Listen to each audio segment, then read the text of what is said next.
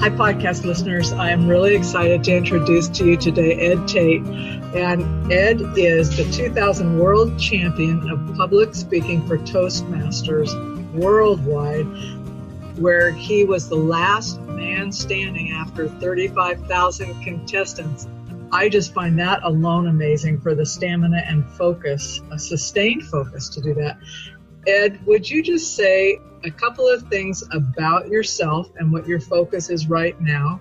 So I have been, like you said, I won the World Championship of Public Speaking in the year 2000, and that was a life-altering event. It is a approximately year-long competition, 35,000 contestants, and in the year 2000, I was the last speaker standing. I always tell people it's like the American Idol of public speaking. I have been around the world 10 times. I've spoken in 25 different countries. I love what I do for a living. And not that the computer industry was bad. I have no regrets about being an executive in the computer industry. But it's true what they say. If you find something that you love to do and you can get paid for it, then you never work again. So that part is very, very true. I'm a former executive in the computer industry, and I just wrote a blog post where I said, I have seen so many horrible presentations. And I said, here's the absolute positive way to guarantee that you'll give a presentation that really sucks. Don't practice. And what most executives, I used to do the same thing. Only time I would practice is I would have a couple notes. I'd be walking down the hallway, and then I would step into the room and I would just wing it. And that's the most common type of business presentation. That person has been successful, him or her, for whatever reason, and they don't feel they have the need to practice. So on this blog post, I gave 12 different tips on how to practice your presentations. But that's never going to go away. I'm going to be employed forever because, business presentations that suck, they're never going to go away. It's always going to happen.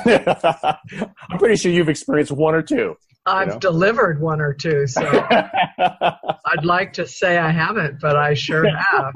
And I have too. So we all have. And actually, I wanted to write this contrarian article, if you will, not just another same old. So I said, it's either arrogance or laziness or both, So, are you arrogant? Are you lazy? Do you want to get better? And then I give the 12 tips, But this also ties into your theme. As a matter of fact, I had a conversation with my daughter-in-law over the weekend, and she feels stuck. She feels that her job is driving her crazy. It's actually physically and mentally draining her. But she doesn't feel that she can leave because, she feels she has financial obligations. Even though my son has said, look, leave the job, leave it, She feels that she has to do so many things. And it seems like in our society that women are like, they're the plate spinners. They spin so many different plates. And one of my favorite lessons is from a buddy of mine. His name is Roger Malat. He was a former stress therapist, unfortunately passed away a few years ago. And he calls it the pie theory. What's your favorite pie? Cherry. Oh, I'm right there with you. So I need a moment. I am right there with you. So your favorite pie is equal to the amount of energy that you're given in a day. Sometimes the amount of energy you have in a day is, it's that big. And what Rogers says is you must save a slice of energy pie for you. And you give that slice to yourself first and foremost. It's not about you being selfish. It's about making sure that the people who are around you, they get what they need. Because if you don't get what you need, then they're not going to get what they need. Does that make sense? So absolutely. The first lesson is to always save a slice of pie for you. Save a slice of energy for yourself. I share this concept with a lady in Kentucky, and she says, I have a pie chair. I says, ma'am, what's a pie chair? She says, it's a lazy boy chair. And she says, I have this 10-foot circle around the chair. And I says, okay, I'm listening. And she says, like, for the first half an hour, when I get home, I go straight to the lazy boy chair. None of my children, not even the pets or my husband, can bother me for the first 30 minutes while I'm in that chair. And she says, sometimes they line up behind the line.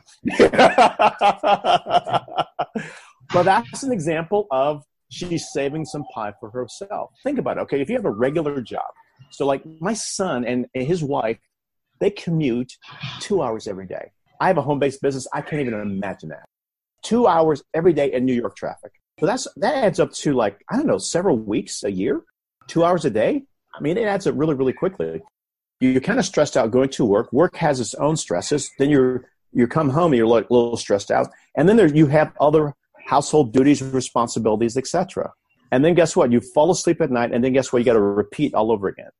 And then if you're a mom, you've got kids, you've got responsibilities. Oh, by the way, there's this thing called a spouse over here. I mean, it's just crazy. Save some pie for you. Save some energy for yourself. It's not about you being selfish. It's making sure that those around you who need you will get what they want. So my first lesson to your listeners, and I literally have audience members stand up and I have them point to each other. I says, no pie for you, and they'll be shaking their hands and they'll be laughing, but I'm serious. Save some pie, save some energy for yourself. Another thing is we have to learn how to not be concerned about other people's opinions or other people's judgments. So I call this the shoe theory. All right. I have a crazy pair of shoes. I would get them for you because I know we're going to be talking about this, but I love shoes, and I got this one pair that's a really crazy pair. My son David, the first time he says, Dad, I didn't realize that you were a pimp.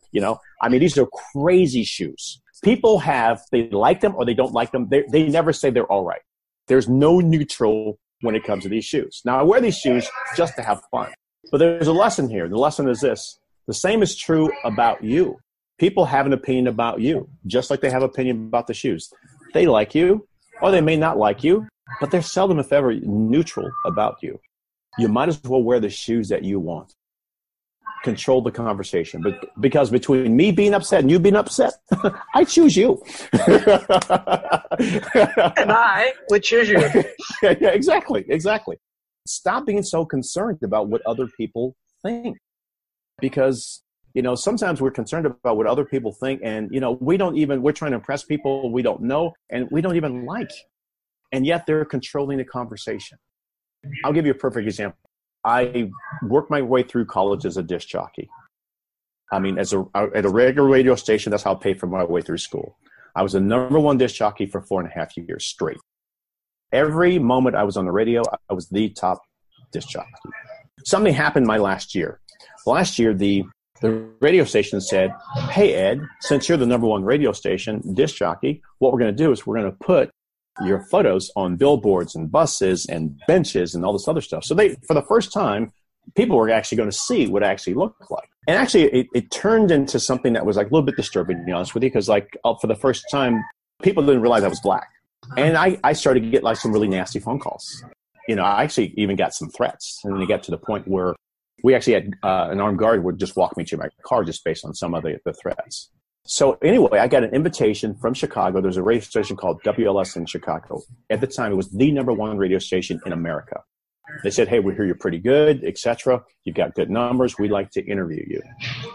And I got to tell you, those negative comments, those threats, I didn't even show up for the interview. I never went for the interview. I actually left the radio industry. Here's what it did to me. It did several things. Number one, I love answering the phone. To me, that was the most fun part of the entire job. Because people say, hey, God, man, you're playing my favorite songs. And I would talk to different types of people. And every now and then you get this really negative, nasty call from someone who's like, why are you playing this type of music, whatever it may be. That's not what they said. But it got to the point where we actually brought in a crew of people to answer the phone. So the most fun part of the job got taken away from me. It got taken away by the trolls. I said to myself, wow, it was trolls who controlled my behavior. I will never let a troll control my behavior ever again, because it's so easy to do what I call, nowadays I call them keyboard drive-bys. You can say anything that you want that you would never say to a person's face. You would never say to a person's face. But on a keyboard, you can type whatever the heck you want about that person and that individual. I had an experience once where that happened. And you know what I did? I actually called the people up. I actually tracked them down, addressed them face to face. You know what they are? Cowards. Every single person backed down. Every person said there was a mistake. It was an error. I'm sorry. You called me blank. I'm sorry. How did I misinterpret that? Don't let the trolls stop you from your job or your position or your dream or your aspiration. So let me pause you there, Ed. I want to ask you a question about that. What I'm curious about is when you were at that place where the trolls stopped you basically from your WLS interview, did you feel that you had lost something, or how did you make a shift? Because you're very public once again, and you're very engaged with people. So what was the transition, both short-term and longer-term, from that experience to, even a few years after that? Well, what happened was when I first got the radio job, everyone kept telling me, this is like, okay, this is a good hobby. Parents, friends, etc. They're saying, like, hey, this is a nice hobby, but when are you going to get a real job? Even though I loved it, I enjoyed it, etc. So those chores forced me, okay, maybe it's time for me to get a real job. And I went out and got a real job. And I was an executive in the computer industry for 17 years, and I have no regrets about that whatsoever. And that being said, I didn't fit here. I wasn't supposed to be here. And there was always something in my head around that. And then when I got involved in Toastmasters and I won the world championship, and my whole life changed. Oh my God, did my life change? Holy moly. It's beyond my wildest dreams. And I felt, wow, I've gotten I got a second chance in a different venue, if you will. And since then, I remember the lesson from the radio station. So do I get criticism? I get criticized all the time. Do people complain? Of course they do. That's what people do. But I'm going to tell you, the vast majority of people love what I do. And we have to be okay with setting aside other people's judgments, because other people's judgments are the things that stop us. It's just like you're so concerned about fitting in that, what's your plan? When are you going to speak up for yourself? When are you going to be you? When are you going to do the thing that you want to do, as opposed to being worried about other people's judgments? So the thing I'm inviting you to do is say yes, thank you, and keep moving forward, whatever that may be for you. And sometimes you're related to these people. For example, I'll tell you another example. So I used to be an artist. All right. I won 2 scholarships, Art Institute in Chicago, once when I was 9, the other when I was 13. When I was 9 years old, my aunt, Pat, who was my idol, she was an African-American woman who was just one of the best artists I've ever seen in my life. She grew up in the 1950s. The first time I won the art scholarship, she's very, very encouraging. The second time I won the art scholarship, I was 13 years old. I won an adult scholarship. So I actually beat out adults. I was used to being teased by my teammates, the baseball team. I was used to being teased by everyone else. But the one person I looked up to was my Aunt Pat. And Pat said to me, she says, that's nice, but, you'll never make any money from this. Now, I got to tell you, those words coming from her, they were hard to hear. They were very hard to hear. I finished the scholarship and I never picked up a paintbrush ever again. Now, looking back on it, what I recognize is my Aunt Pat. She was an African-American woman in the 50s trying to make it as a painter. In her own way, she was trying to protect me from the pain that she had gone through. Now I recognize that. Now I realize that. So again, that's another example of someone very, very close to you. The people closest to us are the ones who say words that can hurt the most. And we have to protect ourselves. We have to be prepared for that. We have to be ready for that. And ask yourself, if they do criticize me, if they don't support me, am I just going to give up? Am I going to quit? Will I stop? By the way, people are predictable. You know what? You're a fortune teller. I can prove it to you. And I can prove it to your listeners as well. I'm going to prove it to you. Are you ready? Absolutely ready. Go for it. Okay. All right. We just had the 4th of July. In the 4th of July of 2019, what are some things that will take place? Fireworks. Boom. Heat waves, fires. Fire, okay. Dogs and cats running away. Okay. Will there be maybe barbecues? Absolutely. Okay. Will there be perhaps alcohol? Probably a lot of it. Okay. That's boom. You are a fortune teller. Okay. New Year's Eve. What are some things that'll take place? Many of the same things. Plus people singing badly, right? What I'm saying is there are certain behaviors which are predictable. If you change from who you are, your identity as people know it, and you try to be something else, guess what? I'm going to predict someone's going to complain about that. And since someone's going to complain about that, it's not if, it's when, and it may surprise you as to who, but someone will complain about it. The question for you is this. This is something that you know that's going to happen. Why wouldn't you prepare for it? So how do you prepare for it? Because I know that that's what listeners are going to want to know. It's that sense of, okay, I know it's coming, but when it happens and maybe you think you're prepared and maybe you're not, but how do you prepare for it? Is there something that you've done, or is it just repetition of experience? Well, it's just, okay, so what are some possible things that people will say, and people give you clues. They give you can actually not tell people you're going to do something and say, hey, well, let's just have a conversation. What do you think about this? And you can predict how people are going to respond to things. So I'll just write down what they would say, if I'm going to do this, and the most important thing is, how are you going to respond? It's not what they're going to say. It's how you're going to respond and what you're going to do. So will this be a disappointment for your spouse? Will this be a disappointment for your parents? How will you respond? Are you going to quit, or are you going to move forward? Here's one thing you do need to do is surround yourself with other people who share the same vision. So for example, when I left the computer industry, Steve Fante was a person who I worked for. Here's a guy who had made north of $30 million in the computer industry. He's a person I really admired. I think he was a very successful individual. So when I first told him I was going to go into the speaking business, he said, Ed, don't do that. He says, you'll end up like an actor. You'll be a waiter. You'll just be waiting tables. Didn't expect that. But again, I was kind of prepared for it. I was prepared from other people. But all of a sudden it occurred to me, he had a certain set of eyeglasses, and that's the only way to make money is through computers. So he had on his computer glasses. I was talking to him about something completely different, something that he had no experience in whatsoever. So I said, you know what? There must be other people who are trying to do this. And that's when I got involved in the National Speakers Association. And guess what? There's an organization that says, hey, if you want to be a speaker, we're going to help you become a speaker. So you got to surround yourself with a support group that supports your vision. So if you're a female entrepreneur, guess what? Join female entrepreneur groups. Be a part of this network, your podcast. That's what your podcast is all about.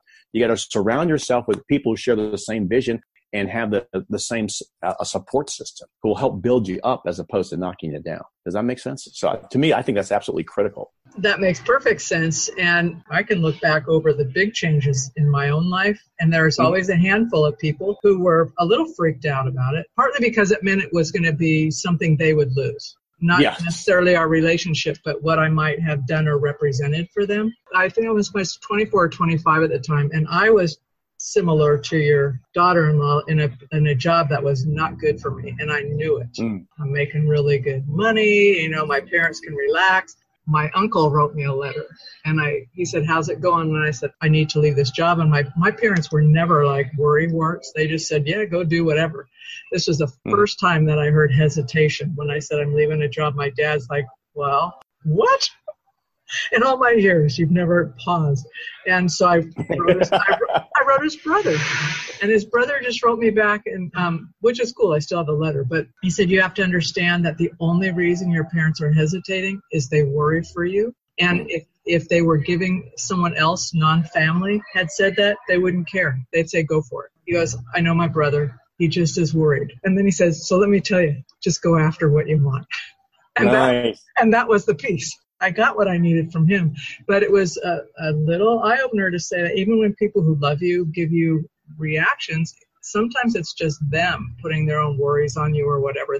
Because it's what you just said, the different set of glasses being worn at the time. I totally get that. And it would have been nice for me to have the advice to think ahead of how I wanted to respond. Because my responses weren't always as adult as I would have liked them. And that's the importance of a support group as well. You know what? I am about to be the person that I'm describing that you shouldn't be like, right? So my son goes to Georgetown University, graduates in the top 5%. It is 2008, so we got the worldwide economic crisis. So I'm very, very concerned that, is he going to be able to get a job? So one day he calls me up. He says, Dad, I got a job. I'm thinking like, great, this is awesome. How much, are you going to get paid? And, what are the benefits? And he says like, there is no salary and there's no benefits. I said, son, that's not a job. That's a volunteer position. And he was working for New York Life Insurance.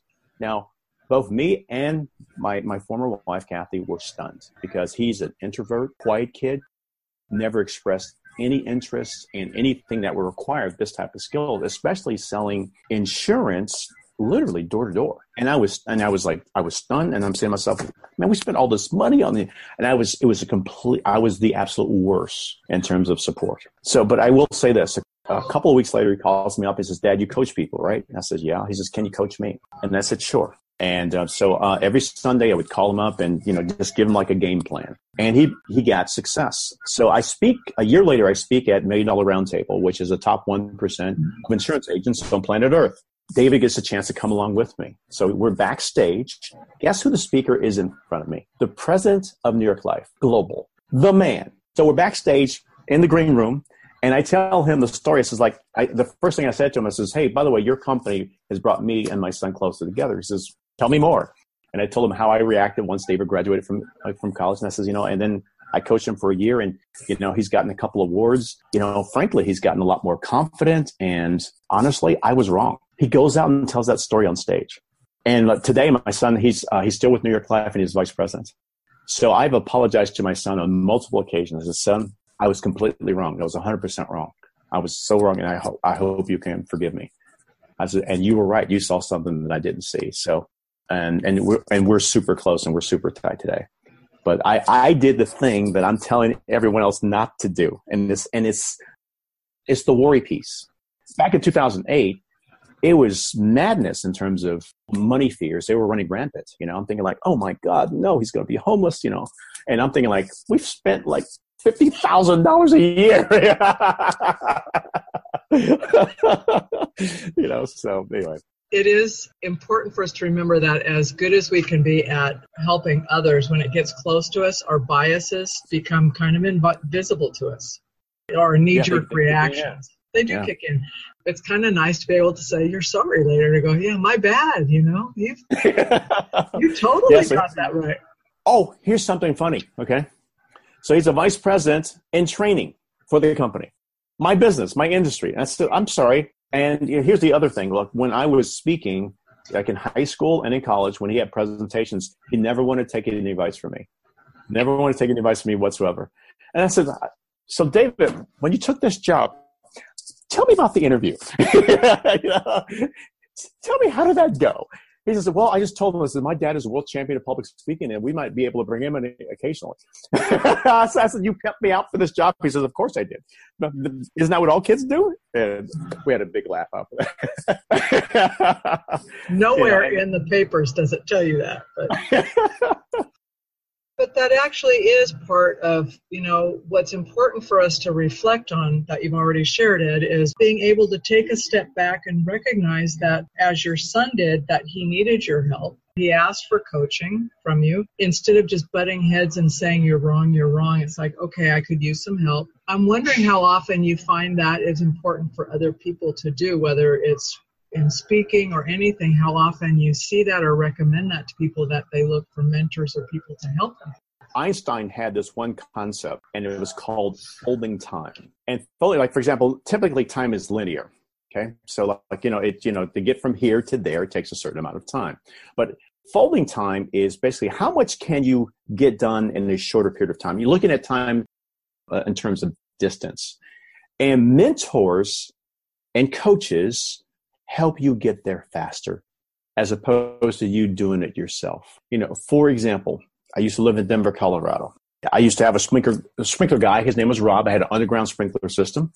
So one year, I turned on my sprinkler system, and I had this big leak in the front yard. I call up Rob. Rob tells me it's going to cost me $500. I'm thinking, $500? I can do this myself. Now keep in mind, I have no expertise in underground sprinkler systems whatsoever. Okay. The only thing I can do is push the lawnmower. That's my lawn skills. That's it. So this is back in the day before we had Facebook, Google, YouTube, all these other things. But I did find a video of a guy who had actually fixed his own sprinkler system in Georgia. It only cost him $25. So I'm thinking like, hey, I can go to Home Depot. I can get this $25 part. But in the meantime, my soon-to-be ex-wife, Kathy, she hears my scheme and she says, pay Rob his money. I says, I've got this. I can do this. So anyway, I'll never forget. It took me 6 or 7 hours of back-breaking work. I've never been so tired in all my life. So anyway, I finally fix it. I turn on the water. The sprinkler system looks beautiful. I knock on the living room window to get Kathy's attention. She comes out. The moment she comes out, it explodes. It freaking blows up. I mean, it was just like, it just goes boom. There's sprinkler system parts. There is soil, sod, I actually ruined a part of my next door neighbor's yard. He had like rocks. There were rocks everywhere. And so I'm a wise man. I know not to make eye contact with Kathy in this moment. So I whip out my cell phone, call up Rob. He must have sensed the desperation in my voice. And how much do you think it costs now? I'm guessing you're upwards of $1,500 by now. Man, you were good. $1,500 plus an additional $800 to fix the neighbor's yard. Plus, Rob is a very savvy businessman. Cash only, no checks, no credit cards. So go to the bank to get the money. In the meantime, we have a neighborhood watch group, and they have a motto, and that says, if you see something, say something. So she thought it was a bomb, and she calls the police. So I come back. I have the police department. I have the fire department. There is an ambulance in front of my house. Now, in the meantime, neighbors are gathering in front of my yard. You know, there's about 10 or 12 of them. And, you know, my next door neighbor, Ed, you know, we heard, you know, there was a bomb. Are you and your family okay? I mean, it had spread and a bomb went off in my yard. It was crazy. I was just trying to fix my sprinkler system. Rob, the sprinkler guy, shows up. It takes him longer to get his equipment off the truck than it did to make the repair. He has this like little piece of equipment that looked like a chainsaw with wheels. And he just goes zip, zip. He does something like this fancy motion, and he is done. I hand him the $1,500. Plus, I later on gave him $800 after he fixed my neighbor's yard. Get help. That's all. That's my advice. Okay, so how long did it take you to start laughing at that story after it happened? Oh, it was years. But it took me, I'm going to say, at least 5 or 6 years to actually, you know, see the humor in that one. But the whole point is this, you know, don't do it alone. Don't go solo. Find a mentor. Find someone who's already doing what you like. One of the things I did, I think that worked out really well in my corporate life, is I would see an executive, he or she, who was very successful, and I would say, can I pick your brain? You know, how did you get so successful so quickly? I was amazed at the number of executives and CEOs who would spend hours with me telling me how they did it. They would share their secret sauce. I was absolutely blown away. And after a while, it became one of my habits. You know, I said, well, how did you get from here to, what did you do? And they would always share their secrets. In the National Speakers Association, it's the same thing. I went to Mark Sanborn, who's a Hall of Fame speaker, the past president of our association. How'd you do this? And he spent all types of time with me. When you talk about people being willing to give of their time to help somebody else, I really think about that as those pay it forward kinds of things. So what, for the folks who've been very successful, who just do that, right, as a matter of course, have you ever asked them how much time they spend doing that and why they do that? Or for yourself as well? I have not asked that question, how much time they've done that for others. I have a unique habit. And if I buy a book, I'll actually call it the author. And I've had at least, I'm going to say, this is anecdotal, about 60% of the authors call me back or respond to me. So I think it's up to you to ask. Always ask. And I learned this lesson from my cousin. Let's call him Pretty Ricky. So let me tell you how Pretty Ricky was. My cousin Ricky was so handsome that we used to go to parties, and girls would unsolicited hand him phone number. So he knew in high school that I liked a girl by the name of Lolita Barnes. I was painfully shy. And he said, Eddie, what are you doing? Prom's coming up. I know you like Lolita. Ask her out. And I said, you know, she's beautiful. At the time, she was the class valedictorian, and she had just been named the prom queen. And I'm thinking, like, she'd never go out with a guy like me. He says, let me ask you a couple questions. Question number one, is she going out with you now? I said, no. If you ask her and she says no, will she be going out with you in the future? No. So she's not going out with you now. If you ask her, she says no, she won't be going out with you in the future. Is that correct? I said, yeah. So basically nothing's changed. But if you ask her, then everything changes. He said, don't you say no before they say no. Never take yourself out of the game. Never tap out. Always ask. That's the only good advice I've ever got from my cousin, Pretty Ricky. Always ask. Don't tap out. Never take yourself out of the game. Because if you don't ask, the answer is no. The answer is always no if you don't ask, and your life will never change. I think that's a really powerful lesson. If you don't ask or you don't start, you're in the same place you were, and nothing has changed. I just took a mini vacation. Why mini vacations? Because when I've discovered, I haven't taken a real vacation or like, the 2 to 3 week vacation or even like a week long vacation for a number of years. And I keep postponing things because I get so busy. But so far this year, I've taken 2 micro vacations. That is, 4 or 5 days or less. And I love it. It is a complete recharge or complete refresh. I had so much fun this weekend, and I'm really excited about attacking this week. So I think it's really, really important for us to save some pie for yourself. So we also had a tragedy in our family. We had one of my nephews who passed away, and he had diabetes, and he's approximately the same age as my son, David. And what would happen if that was David?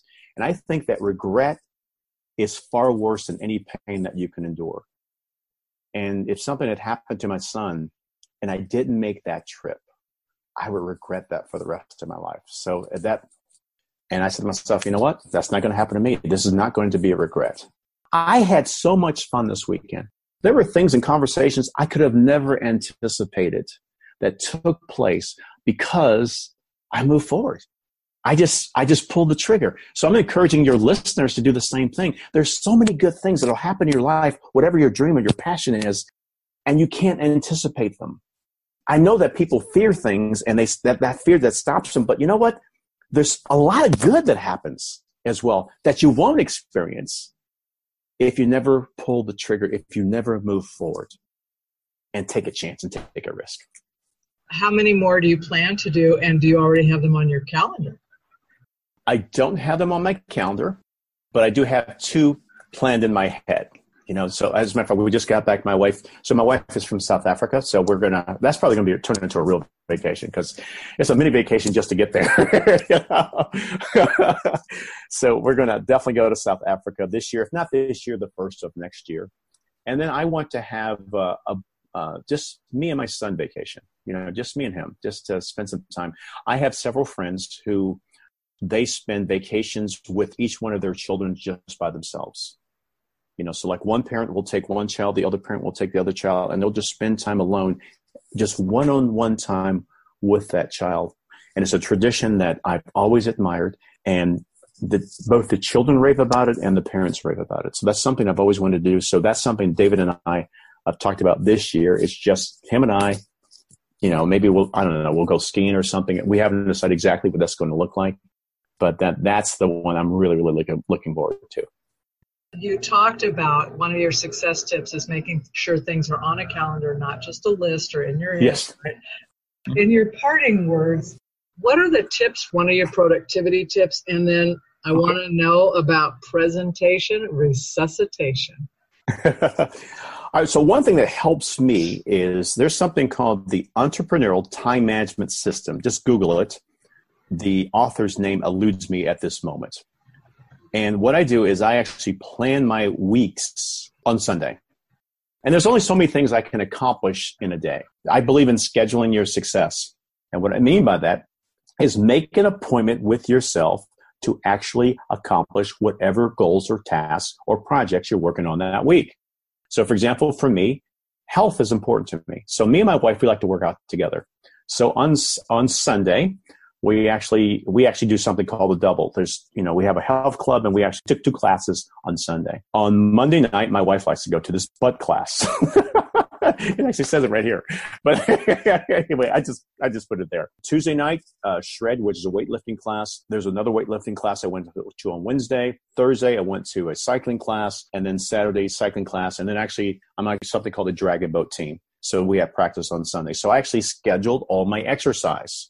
It's on my calendar. It's not on my to-do list. There's a difference. It's the calendar that's the most powerful part of your planning system. It's not necessarily your to-do list. I'm just going to talk about myself. When I used to have too many things on my to-do list, and I would have what I call carryover. I would carry over the incompletions. It would just go from one day to another day, from one week to another week.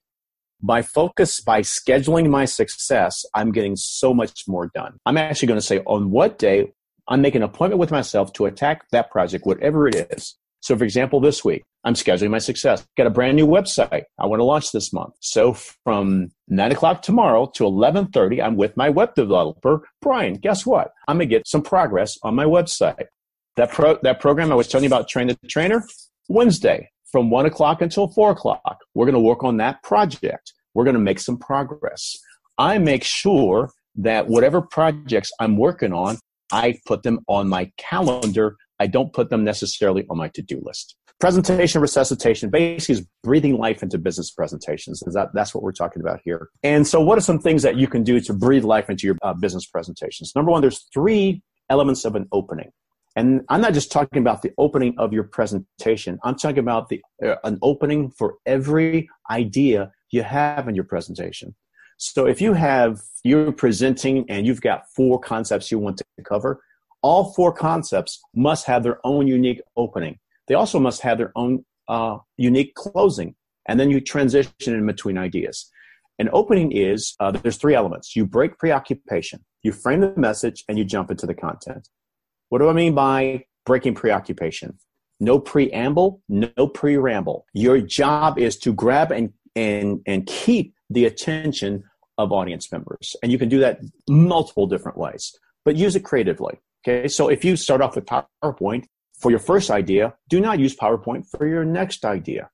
Use something else. Use audience participation. Use a starting statistic. Use whatever creativity that you have to introduce that idea, because sameness is the enemy of a presenter. When you present any idea, any concept, the same as previous ideas or concepts, or you sound like other presenters, people automatically tune out. So if you want people to tune out to your presentation, here's the secret. Look and sound like everybody else. If you look and you sound like everybody else, guess what? You're guaranteed to be boring. Anyone want a part of that? Break preoccupation. Again, use creativity to open up your presentation. Frame the message in 1 sentence or less. What is your presentation about, or what is your idea about? So again, typically I'm speaking in front of executives, and my goal is to help them breathe life into their business presentations. That's my 1 sentence. If you can't say it in a sentence, if you're telling me a story, you're not clear. Not a story, a sentence. And if you can get it into a sentence, you're clear about what your presentation is about. And again, just jump into the content. No preamble, no pre-ramble, just get on with it and just go. Okay? So that's a tiny synopsis, a very small piece of what presentation resuscitation is all about. And that's just the opening. Well, I'm excited to hear more about that as you go, and your Train the Trainer program as that gets rolled out, so I'll be following you. And we will also put in the show notes links to what you've done and are doing, and Summer has all that, so you will be shared. And okay, thank you. I just want to thank you again for taking time. As I said earlier, I had to juggle also with Plan B, as you did with your plane. This is an interesting day of unexpecteds that turned out really kind of cool. So. Well, thank you, sir. I really appreciate it being a part of your show. Well, thank you, Ed.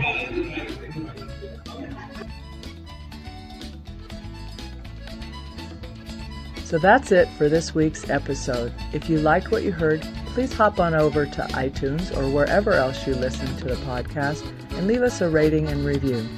This helps us get the word out to more people just like you who want to live a no labels, no limits life. Thanks, and we'll see you next week.